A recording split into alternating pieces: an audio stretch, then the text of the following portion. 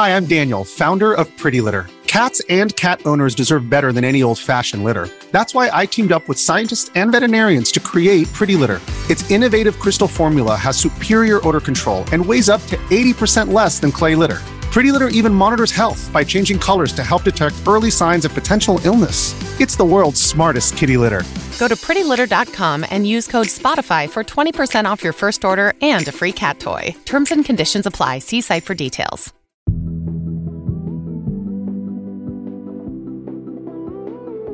Like, even haters are like, damn, I fucking hate Amaranth, but you know what? I hope she's okay. Hi, I'm Rachel Hampton. And I'm Gita Jackson, and you're listening to ICYMI. In case you missed it. Slate's podcast about internet culture.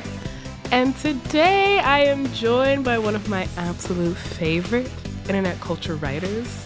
I am not just saying that, I truly have been following you for years. I'm so excited to welcome you, Gita Jackson, to the show. Thank Gita, you hello. So much. Oh my gosh, what a welcome. Yeah, it's really wonderful to be here. My sister-in-law listens to this podcast every single week, so I'm very excited for her to hear this. Previously, Gita's worked for Vice's Motherboard and Kotaku. They also have bylines in GQ, Polygon, MTV News, rest in peace wherever you are, and Paste Magazine. You have an incredible Twitter presence. Italian Elon Musk is forever in my head. And as I said before, you're one of my favorite people who writes about the internet on the internet, which of course means that I have so many questions for you. I will keep them to a minimum, but are you ready? I think I'm ready. Okay, great. So the very first one is about Tumblr, which will come as no surprise to anybody who listens to the show. You wrote in 2018 that Tumblr was a joyless black hole, which I profoundly agreed with at the time. I spent a lot of time on Tumblr as a youth and found myself just wishing for the bygone days of 2014, even though it was a weird time on Tumblr in that moment. But in the past 4 years, I feel like the site has kind of had a bit of a revamp and an influx of new users, and I found myself going back to it more regularly over the past few months. And I'm curious as to whether your opinions on Tumblr have changed at all. Is it still joyless for you? Well, I think the one thing about Tumblr that I've realized since I've stopped using it as much is that there is no real website that is as well organized if you are simply looking for information about whatever hyperfixation you have at the moment. Yes. Tumblr is the source. So one of the things that they've done recently that clearly brought some life back into the site was the paid post promotion thing they did, where it's a lot like you can promote your tweets on Twitter. Usually it's like a corporate tool, but there's basically no corporations on Tumblr. So it ended up being people paying, you can pay like a couple of dollars to send your stupid shit post to radically wild parts of Tumblr. That's really brought back this sort of crazy energy. I don't know how to else describe. There's like vibrating air when you go on Tumblr, and it's like a joy in the air instead of looming negativity like it is on Twitter. I think the people who currently run Tumblr are trying to tap into this energy and are doing a very good job, I think. I don't know if it's still a sustainable website. No, but I think I agree with you. It's definitely the best place for hyperfixation. I don't think any website has ever touched Tumblr's ability to be able to like really drill down into the best parts of fandom. And I think there's just this like sense of nostalgia and going back to Tumblr because we all know what the other websites are like. And we're like, you know what? This one doesn't work that well. But the vibes are better. The vibes are immaculate. The vibes are still so good. I think partially because there's no way to monetize your Tumblr presence. Like, really, there's no built-in way to become an influencer on Tumblr. And so it just feels like pure in a way. It's in sometimes a scary way, but in a important way, I think. That became an issue when people were on Tumblr and had big blogs and were facing a lot of harassment and also very popular where they didn't have really any recourse or any way to make that experience useful materially for them. But it does mean that if you're on Tumblr, you're there for the fandom stuff. Yes, exactly. You are there for that. And you're there for architecture Tumblr, or you're there for, I don't know, female manipulator girl blogging Tumblr. You're there to be parts of those communities and not to try to extract money out of those communities. And I think people feel that on Tumblr too, where there might be a big name poster, like someone with a bunch of followers, but they're still just like you in a way, and that they are just a fan. Yeah, they're there because they want to be there, not because it's a job. Like, I feel like there's this trend now of, like, there are a lot of content creators who are, like, taking breaks from platforms. And people definitely take breaks from Tumblr, but it's because they had, like, finals. As much as I could talk about Tumblr for literally the rest of my life, we do have to move on with the show. So in that theme, my second question is perhaps the most important question, and that it will determine whether or not we become friends. How do you pronounce the little notifications at the end of messages that show you whether or not someone has seen your message? There's a lot of pressure on me now, suddenly. But Yes. I say read receipts. I have never felt more vindicated in my entire life. I am declaring read receipt supremacy, which is all I've ever wanted to do. So today's episode is a special edition of Read Receipts.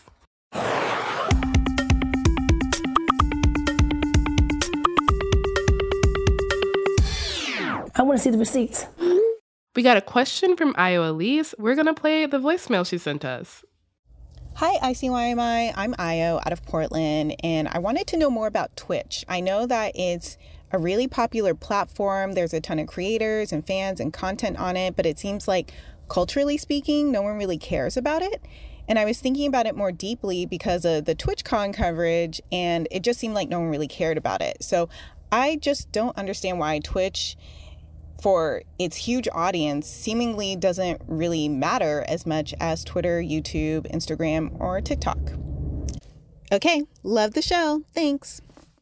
Me and you, Io, are on the same page because I don't understand either. But don't worry, we're going to help you. And by we, I mean Geeta will help you, because I am going to admit right here that Twitch is one of my biggest internet blind spots. I'm so glad that you're here, Geeta, to walk me through what is happening on Twitch. I really cannot wait to answer this question, because within this question, there are a lot of questions I personally have about Twitch as well. So we'll talk through it. Wow, incredible. Yeah, after a short break, we're going to be talking Twitch, an infamous ball pit, and what streaming has to say about the future of labor.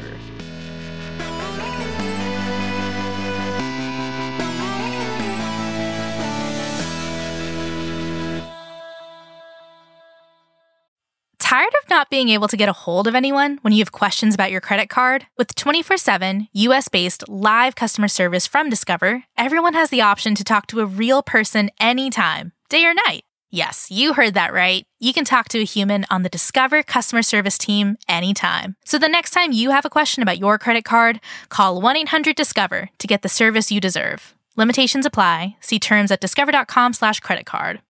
When you need mealtime inspiration, it's worth shopping Kroger, where you'll find over 30,000 mouth-watering choices that excite your inner foodie. And no matter what tasty choice you make, you'll enjoy our everyday low prices, plus extra ways to save, like digital coupons worth over $600 each week. You can also save up to $1 off per gallon at the pump with fuel points. More savings and more inspiring flavors make shopping Kroger worth it every time. Kroger, fresh for everyone. Fuel restrictions apply.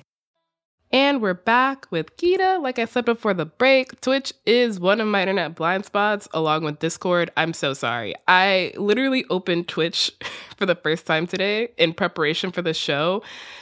I don't think I realized I had never actually clicked on it until I saw the homepage, and I was like, what is happening here? As we keep talking, here's something you're going to learn really fast. A lot of my friends who watch Twitch do not ever go to the Twitch homepage. They go straight to the broadcast, the landing pages for the people they like. People use Twitch as a way to get their content out there. It's where the content is hosted, more or less. So instead of going and like scrolling through and randomly watching some streams, most of the time what people go to is go to the specific creator they want to be at. So this actually transitions perfectly into my next question, which is the homepage is clearly not a home for anybody. But what does a typical Twitch stream look like? I've always had the impression that most Twitch streams are live playing video games. Is that still correct? I mean, I think nominally that's still correct in that most people sign up for Twitch, and most people who are on Twitch are gamers in some way and will at some point play video games on stream. Even people like Hassan Piker, who is mostly known for political commentary, he plays games on stream too, you know? A normal Twitch stream though, I mean, I'm gonna use Hassan as an example because I feel like he does embody like what a lot of people do on Twitch. The biggest names on Twitch, I'm talking people like Pokimane, XQC, Hassan, Ludwig, all these people who get on and stream, they get on and stream and they essentially host like a variety show that lasts for 12 hours. I usually think of Twitch streams as less like you're gonna do one activity and more like you have a television channel that's like public access. This is all super interesting and explains a lot of the chaos of the homepage, and that what you're telling me is that Twitch, almost more than any other platform, seems very tied up with people's relationships to individual creators more than anything else, and that most other platforms are trying to get you to stay on the platform in some way. How does someone become famous on Twitch? Like, according to Twitch, every single month, 8 million new streamers go live, which is just a mind-boggling number. But there's definitely like a top 0.01% that's raking in like a shit ton of money. And I'm assuming that has something to do with the larger culture of Twitch and of streaming. It's really like a bootstrap culture, which is really upsetting in many different ways. So yeah, people go live on Twitch constantly. But the one thing I've heard that has helped with people's success is streaming consistently, like every day, and as much as you possibly can. And to never, ever, ever break that schedule. I know that even the really big creators have said things like, if I take off a day or two, I lose hundreds and thousands of subscribers because they're used to me coming online every day. My God, this sounds like grueling. Is this fun for people? Like, do they like it? People say they like it. You know, I think if you're making a lot of money, it can be mitigated in some ways, where Hassan also did a tweet one time where he's like, I have to go back to eating, you know, getting takeout. I simply don't have enough time in the day to make my own food and like meal plan, which is really sad. But I really do get why people do it. Everybody likes having someone cheer them on, you know? Yeah, of course. Like that, it feels really good. And something about gaming, especially, is so solitary. Sometimes it's nice to know that someone's watching you, or it could give you a pointer if you get stuck with something. Part of it has something to do, I think, with also the idea of this would be a career where you earn money doing something you think is fun, or it's something that you would consider a hobby. Everybody wants to, like, the economy is rough out there. John Hamm is in multiple Progressive commercials. I know the economy is rough right now. It's so true. When the celebrities start doing wild commercials, you're just like, what's going on here? Absolutely. I get it. It's rough out there. If they're having trouble with their finances, my bank account's looking rough as hell. So I do understand it is a way that you can bring in some extra income if you're interested in that. You know, it is that. But to make it your full-time job is like an entirely different undertaking, and one that I've seen really burn people out, just leave them as husks of human beings. Yeah, that makes a lot of sense. I feel like we've gotten a really great overview of Twitch so far. I will say it has not convinced me to become a person who invests a lot of time into watching Twitch, but maybe that'll change when we come back. We're going to talk about TwitchCon and the recent Twitch news that actually broke through to my normie feed. Cannot wait.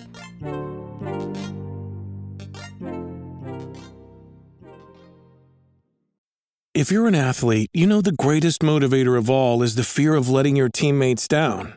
After all, a team is only as good as its weakest link. So you owe it to those wearing the same jersey as you to be your best every time you step on the field. That's why there's no vape in team. When you vape, you can expose your lungs to toxic chemicals that can damage your lungs. If you're a step behind, the team's a step behind. Brought to you by The Real Cost and the FDA. Hi y'all, hope you're enjoying today's show. If this is your first time listening to ICYMI, then welcome. We are thrilled to have you here. In case you missed it, our show comes out twice a week on Wednesdays and Saturdays, so make sure you never miss an episode like this past Wednesdays, which was all about the recent Broadway and drama engulfing the revival of 1776, and we also explained what exactly a bucket bunny is. You don't want to miss it. And we're back. So as our listener mentioned, the coverage of TwitchCon, which was from October 7th through the 9th, has been, I would say, fairly muted, at least to me and clearly to this listener. Like, I was personally more aware of BravoCon happening than TwitchCon, which is more a reflection of the feeds that I have curated and have been curated for me. Fair enough. But what happened at TwitchCon? There was a Meg performance. There was a broken bat. So I gotta say, none of those people deserve to see Megan Thee Stallion. I was also like, this does not seem like a performer, angry. like a performer event matchup. But like, what do I know? Meg loves video games, so I bet once I told her Master Chief was gonna be there, she was like, hell yeah, sign me up. Just twerking on Master Chief, you know. I love that for her. So TwitchCon is like the premier Twitch event that's hosted by Twitch yearly. It's always been a bit of a mess. So this year is not really any different. It's weird because it's like what Twitch puts on and what they say they want to be a celebration of the community, but the community itself has several issues with it. Well, they'll get these huge celebrity performances, you know, and they'll spend a lot of money on sets and splashy things like that, but it is according to people who have been there, it's a very poorly run convention, you know. It is in the same city as Comic-Con, but it is not at all as well organized as Comic-Con. Now, one big example is that during TwitchCon, there were a lot of reports of disabled people in the community and wheelchair users specifically saying that they would get in the ADA accessible lines with their ADA stickers and be there with a bunch of able-bodied people that were told that if they wanted to get into panels early, they should just go get an ADA accessible sticker for their badge. And, you know, people... Oh my God. I know! That's so fucked up. People would say that they would enter panel rooms and there would be like 2 security guards there for 400, 500 people.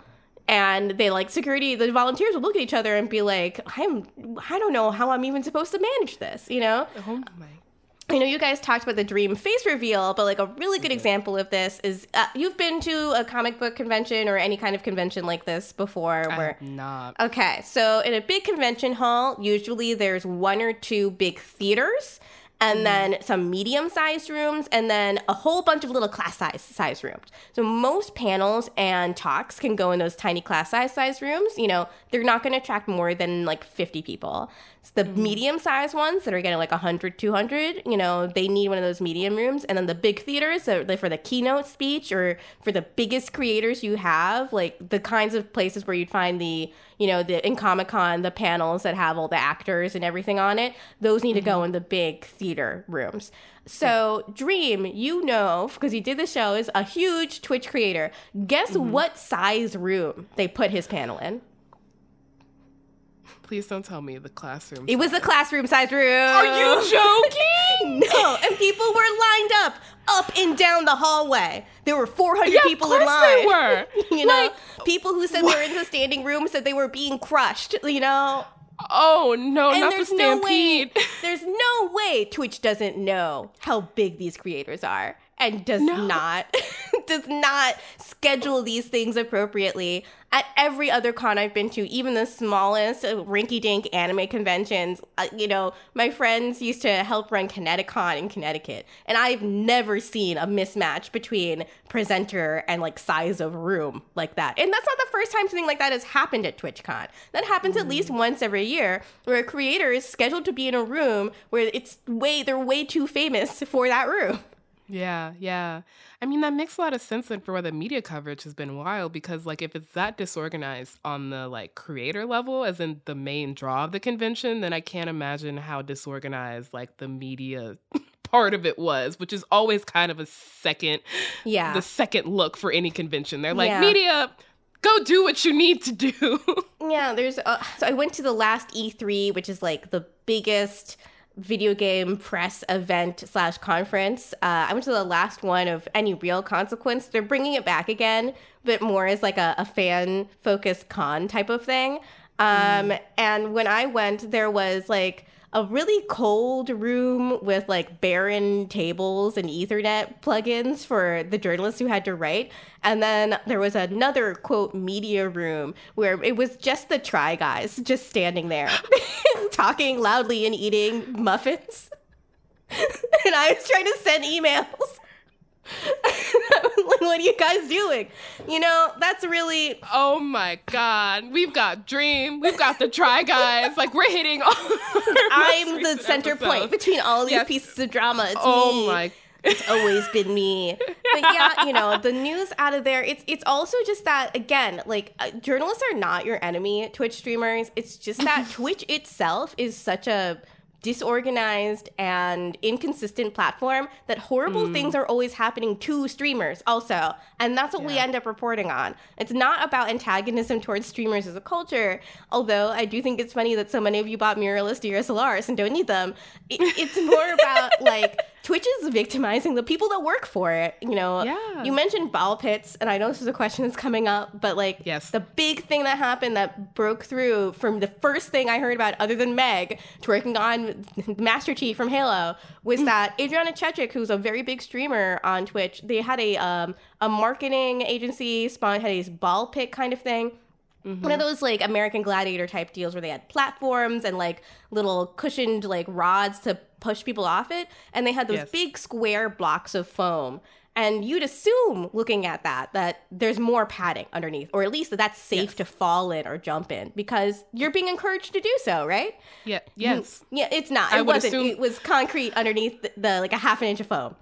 Not concrete. It was concrete. Under a half inch of foam. It was like... And that's a lawsuit waiting to happen. Adriana Chechik jumped in it and broke her back in 2 places.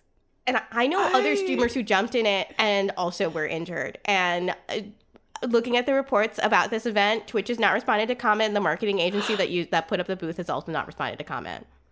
I mean, probably because they're getting sued now. Yeah, because they don't want to say the wrong thing, you know? Yeah. It's...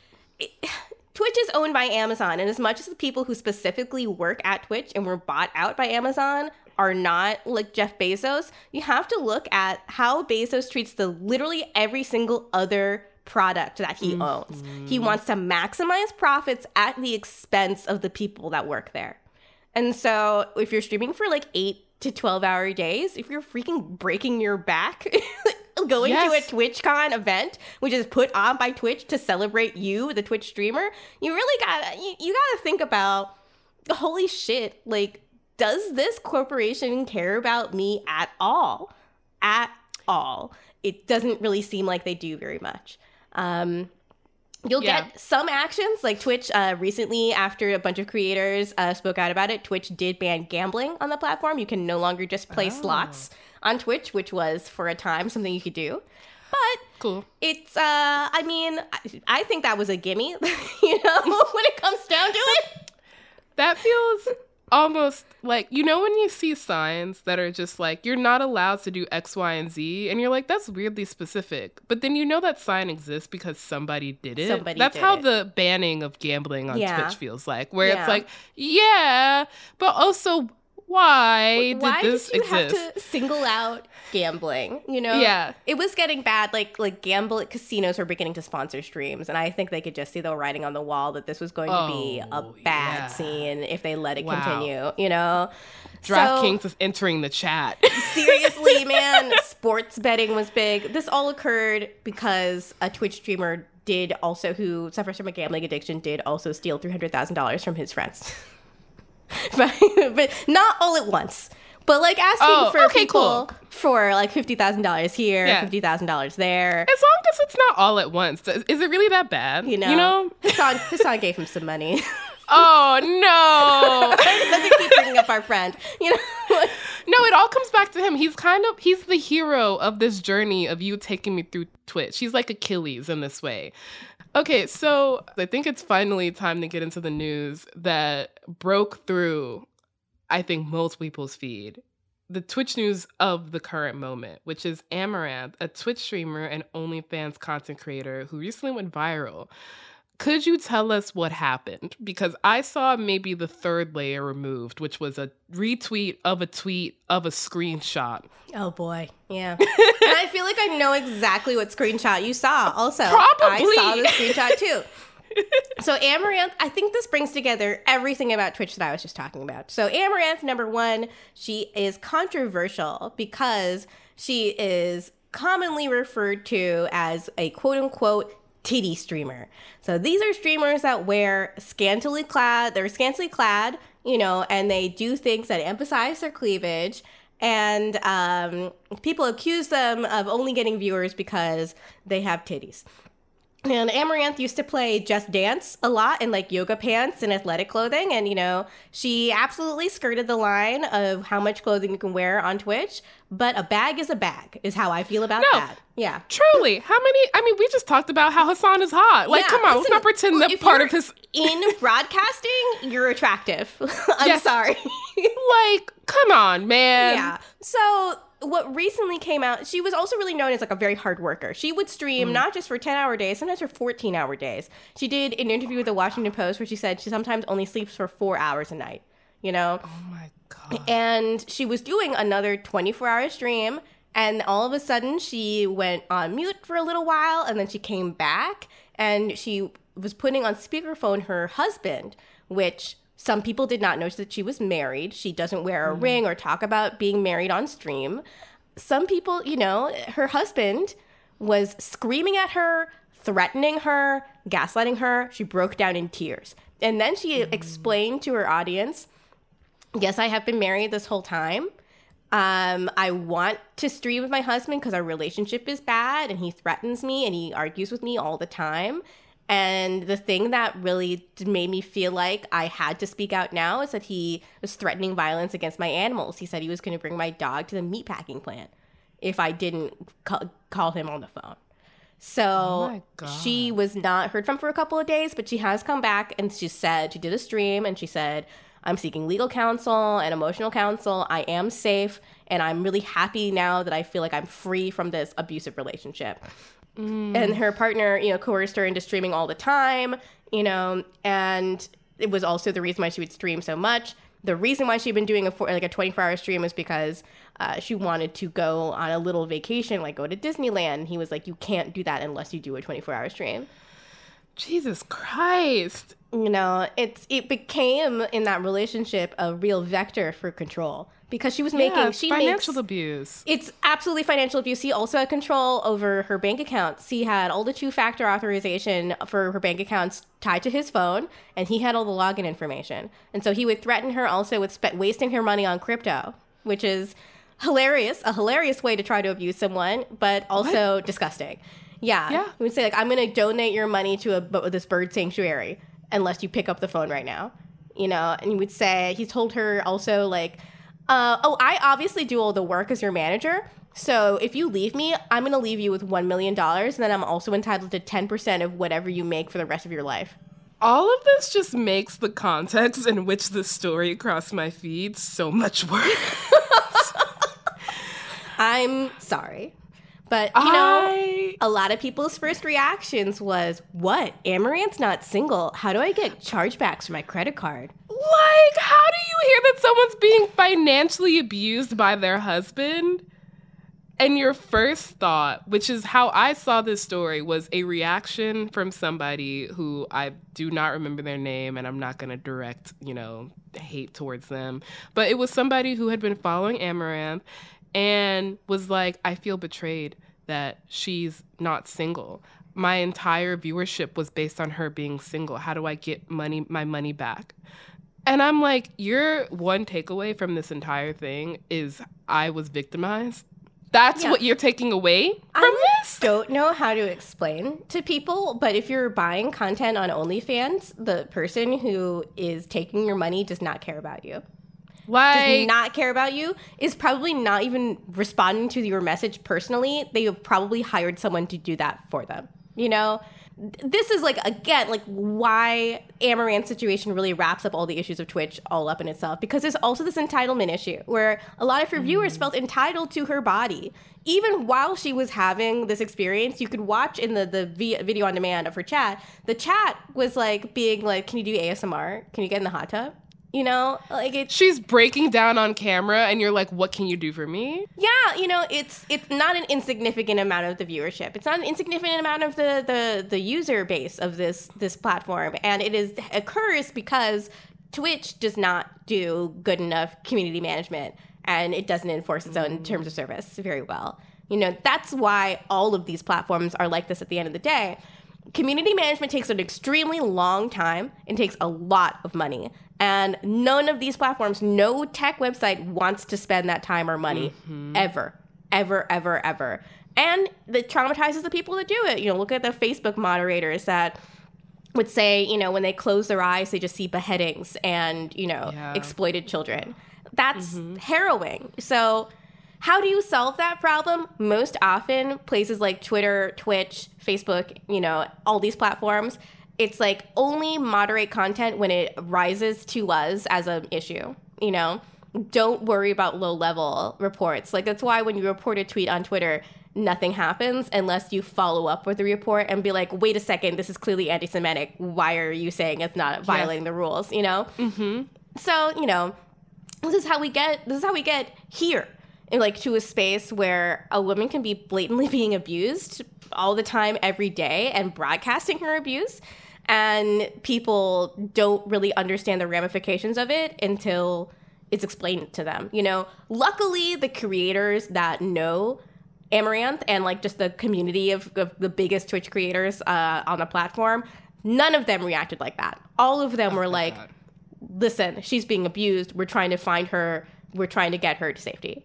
And thank goodness for that, you know, that there's at least within the biggest voices on Twitch, they understand that at the end of the day, this is like about human beings, about people. But it is just sort of like, it is this perfect storm of issues in culture where something like this can arise. And it makes me frustrated that there's no real recourse, you know, for someone like Amaranth when it even comes to like getting her accounts back, you know? Like that's really getting her earnings, you know, her money that she earned from Twitch. How can we be sure that she's actually getting it? And I don't know that Twitch really has the ability to understand how to moderate issues like this within its own community. Yeah. Which is so frustrating. I mean, you mentioned that the infrastructure would take to be able to solve or even address an issue like this would take a lot of money. But the thing is, this platform is bringing in so much money as well. Yeah. And so Amazon has more money than God. So truly. Yeah. There's so much money in Twitch streaming. And I mean, it's clearly like not equally distributed. But there's something that you said in one of our meetings about this, is that it's kind of Twitch, and you kind of said it just now, Twitch is a perfect storm. It's this parable of this moment that we're in, like, labor-wise. Could you, like, explain more of that? Yeah, I used to say that Twitch was, like, basically a perfect example of what the gig economy is going to turn labor into in general. Where, so all of these people are beholden to Twitch for their income, but none of them work for Twitch. So they don't get benefits and they don't get any of the services that employees would be able to have, like an HR department. And Twitch extracts money from them while they're making their labor also. You know, they take some money from the streamers that you send as tips. Twitch receives some of that income. And because Twitch's goals as a platform and Amazon's goals as a corporation are continued eternal growth, it means that the bar for being successful will raise all of the time, because all of that is being the brunt of that is being put on the users themselves. So if you want to think about like what your life would be like if you didn't have a boss, if you made your own hours, it would be a lot like this. You would be waking up as early as possible and working all the way through the day, because you also have to pay for your own health insurance, you know, because you also have to make up the income you would lose if you take time off. You know, Lil Simsy, who I really think is a great content creator and a really good streamer, whenever she goes on vacation, she records content ahead of time to put on her YouTube. So it's not really like she's taking a break. She's just putting the labor she would have done in a different time slot, essentially. You know, this is what happens when you aren't able to collectively bargain with your bosses. You as an individual, you have absolutely no power to tell Twitch that it's really fucked up, that you can't make any money unless you stream for 12 hours a day. You know, I gotta say, if someone was gonna create a dystopian future, one where you're tied to your desk for 12 hours a day on camera while people hurl abuse at you, seems pretty fucking close. This is what I was talking about with my friends though recently. We realized I do like streaming because it is fun. You know, it is fun to like get out there, make jokes, have people laugh at your jokes, tell you your hair looks cute, blah, blah, blah, blah, blah. But what really, and here comes the other thing that you don't understand. What you should do is get a little Discord server and then stream games just to your friends. Because you can do that on Discord. You don't need to make it public. And you don't need to make it about making money either. Unless you are trying seriously to make this a business, I just do not understand why you would put yourself through the gauntlet that is being a Twitch streamer. You heard it here first, and that is the conclusion for this episode. Don't monetize your hobbies unless you're really fucking good at it.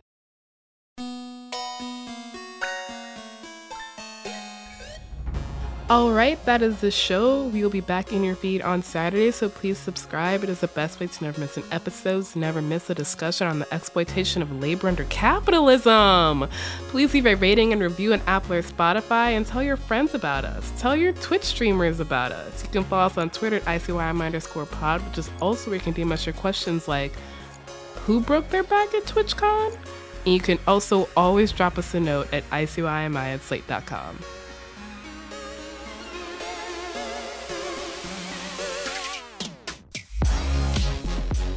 ICYMI is produced by Daniel Schrader and Rachel Hampton. Daisy Rosario is our senior supervising producer, and Alicia Montgomery is Slate's VP of audio. See you online.